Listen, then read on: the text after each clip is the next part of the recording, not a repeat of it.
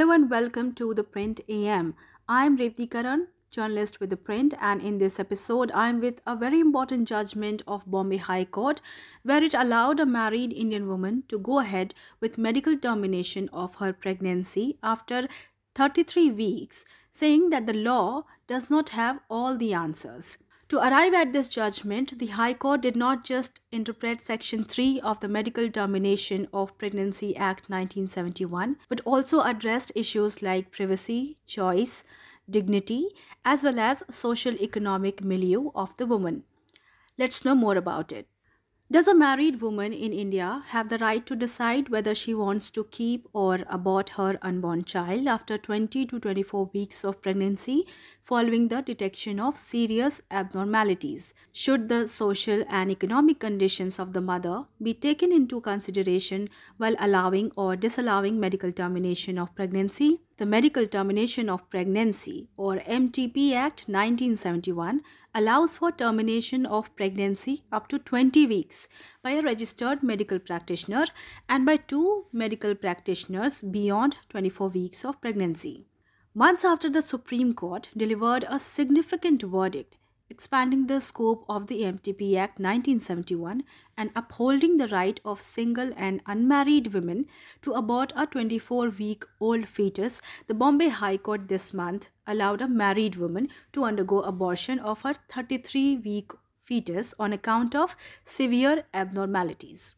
In September last year, the Supreme Court, in a landmark judgment, X versus the Principal Secretary, Health and Family Welfare Department, Government of NCT, upheld a woman's right to reproductive and bodily autonomy. Relying on the Supreme Court judgment, the Bombay High Court, in a verdict which was delivered Friday and was made public on Monday, allowed a married woman to terminate her 33 weeks pregnancy against the advice of the medical board. The High Court, however, clearly stated that it is only considering pregnancy of an adult married woman. A division bench of Justices G.S. Patel and S.G. Dike of the Bombay High Court, delivering the ruling in the ABC versus State of Maharashtra case, said that the decision to abort is hers and hers alone to make once the conditions in the statute are met. Citing serious fetal anomalies and abnormalities like microcephaly, smaller head, and lissencephaly, brain malformation, detected during a routine medical checkup in the 29th week, the woman had filed a writ petition in the High Court in mid-January when she was roughly in her 32nd week of pregnancy. In December 2022, the Medical Board of Sassoon General Hospital, Pune, where the woman went for the checkup, indicated the possibility of intellectual disability in the fetus but said both conditions are not life-threatening. Following this, the board had denied her request to terminate pregnancy in view of the advanced gestation period. This, the High Court said, was plainly wrong, adding, since there was a severe fetal abnormality, the length of the pregnancy did not matter. The High Court made an elaborate interpretation of Section 3 of the MTP Act 1971, which deals with termination of pregnancies by registered medical practitioners. So in this episode of the Print AM, we will know what does Section 3 of the MTP Act 1971 say. Section 3(2)(a) of the MTP Act allows medical termination of pregnancy between 20 weeks by a registered medical practitioner. Section 3(2)(b) has provision for termination after 24 weeks, where two registered medical practitioners are of the opinion, formed in good faith, that the continuance of the pregnancy would involve a risk to the life of the pregnant woman or grave injury to her physical or mental health. It also takes into account the situation where there is a substantial risk that if the child were born, it would suffer from any serious physical or mental abnormality. However, Section 3(2)(b) says that the length of the pregnancy shall not apply to the termination of pregnancy by the medical practitioner, where such termination is necessitated by the diagnosis of any of the substantial fetal abnormalities diagnosed by a medical board. The woman in her petition cited this provision and through her advocate Aditi Saxena pointed out that the medical termination of a late pregnancy beyond 24 weeks was not absolutely prohibited, while adding that the law does not say what is to happen if late in the pregnancy a fetal abnormality was indeed detected. She also argued that once a medical report confirms substantial fetal abnormalities, the time limits of up to 20 weeks but less than 24 weeks and beyond 24 weeks simply do not apply. She said that Section 32B has nothing to do with practitioners and only speaks of the opinion of the medical board.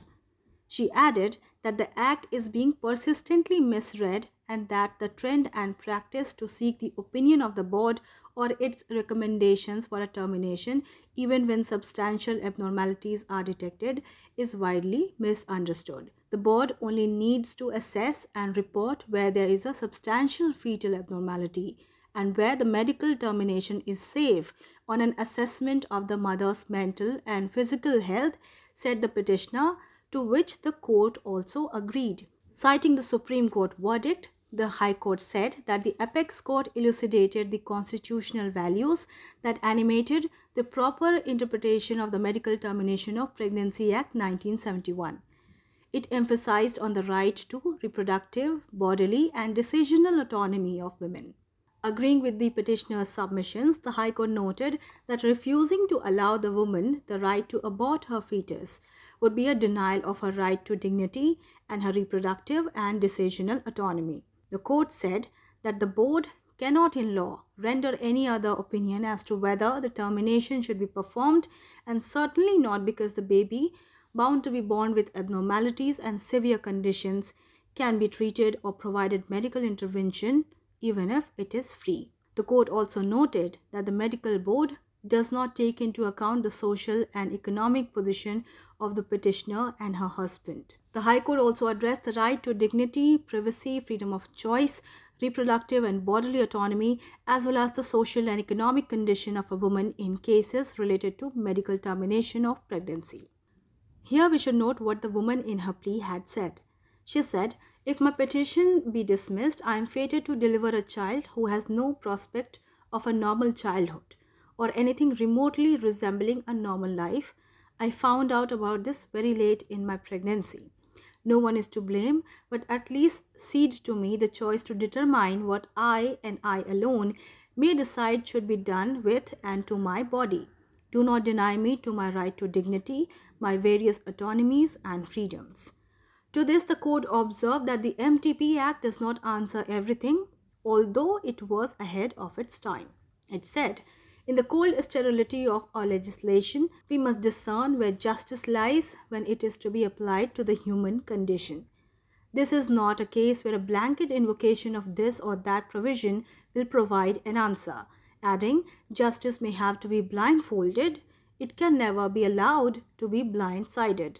It also emphasized on the need to acknowledge the socioeconomic status of the woman, saying, "In cases such as these, we believe courts must calibrate themselves to not only the facts as they stand, but must also consider what these cases present are, above all, profound questions of identity, agency, self-determination, and the right to make an informed choice.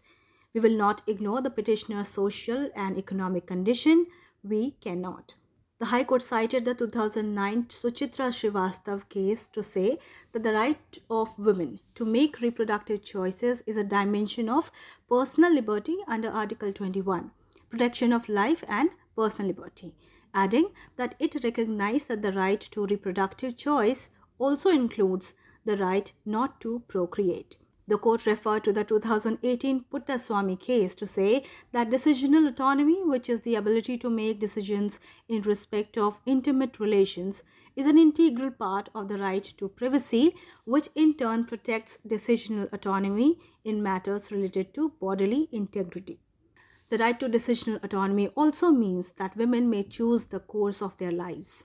Besides physical consequences, unwanted pregnancies which women are forced to carry to term may have cascading effects for the rest of her life by interrupting her education, her career, or affecting her mental well-being, the High Court said. The High Court, in unequivocal terms, said that depriving women of autonomy not only over their bodies but also over their lives would be an affront to their dignity. Thank you so much for listening to the Print AM. We will be back soon with another episode.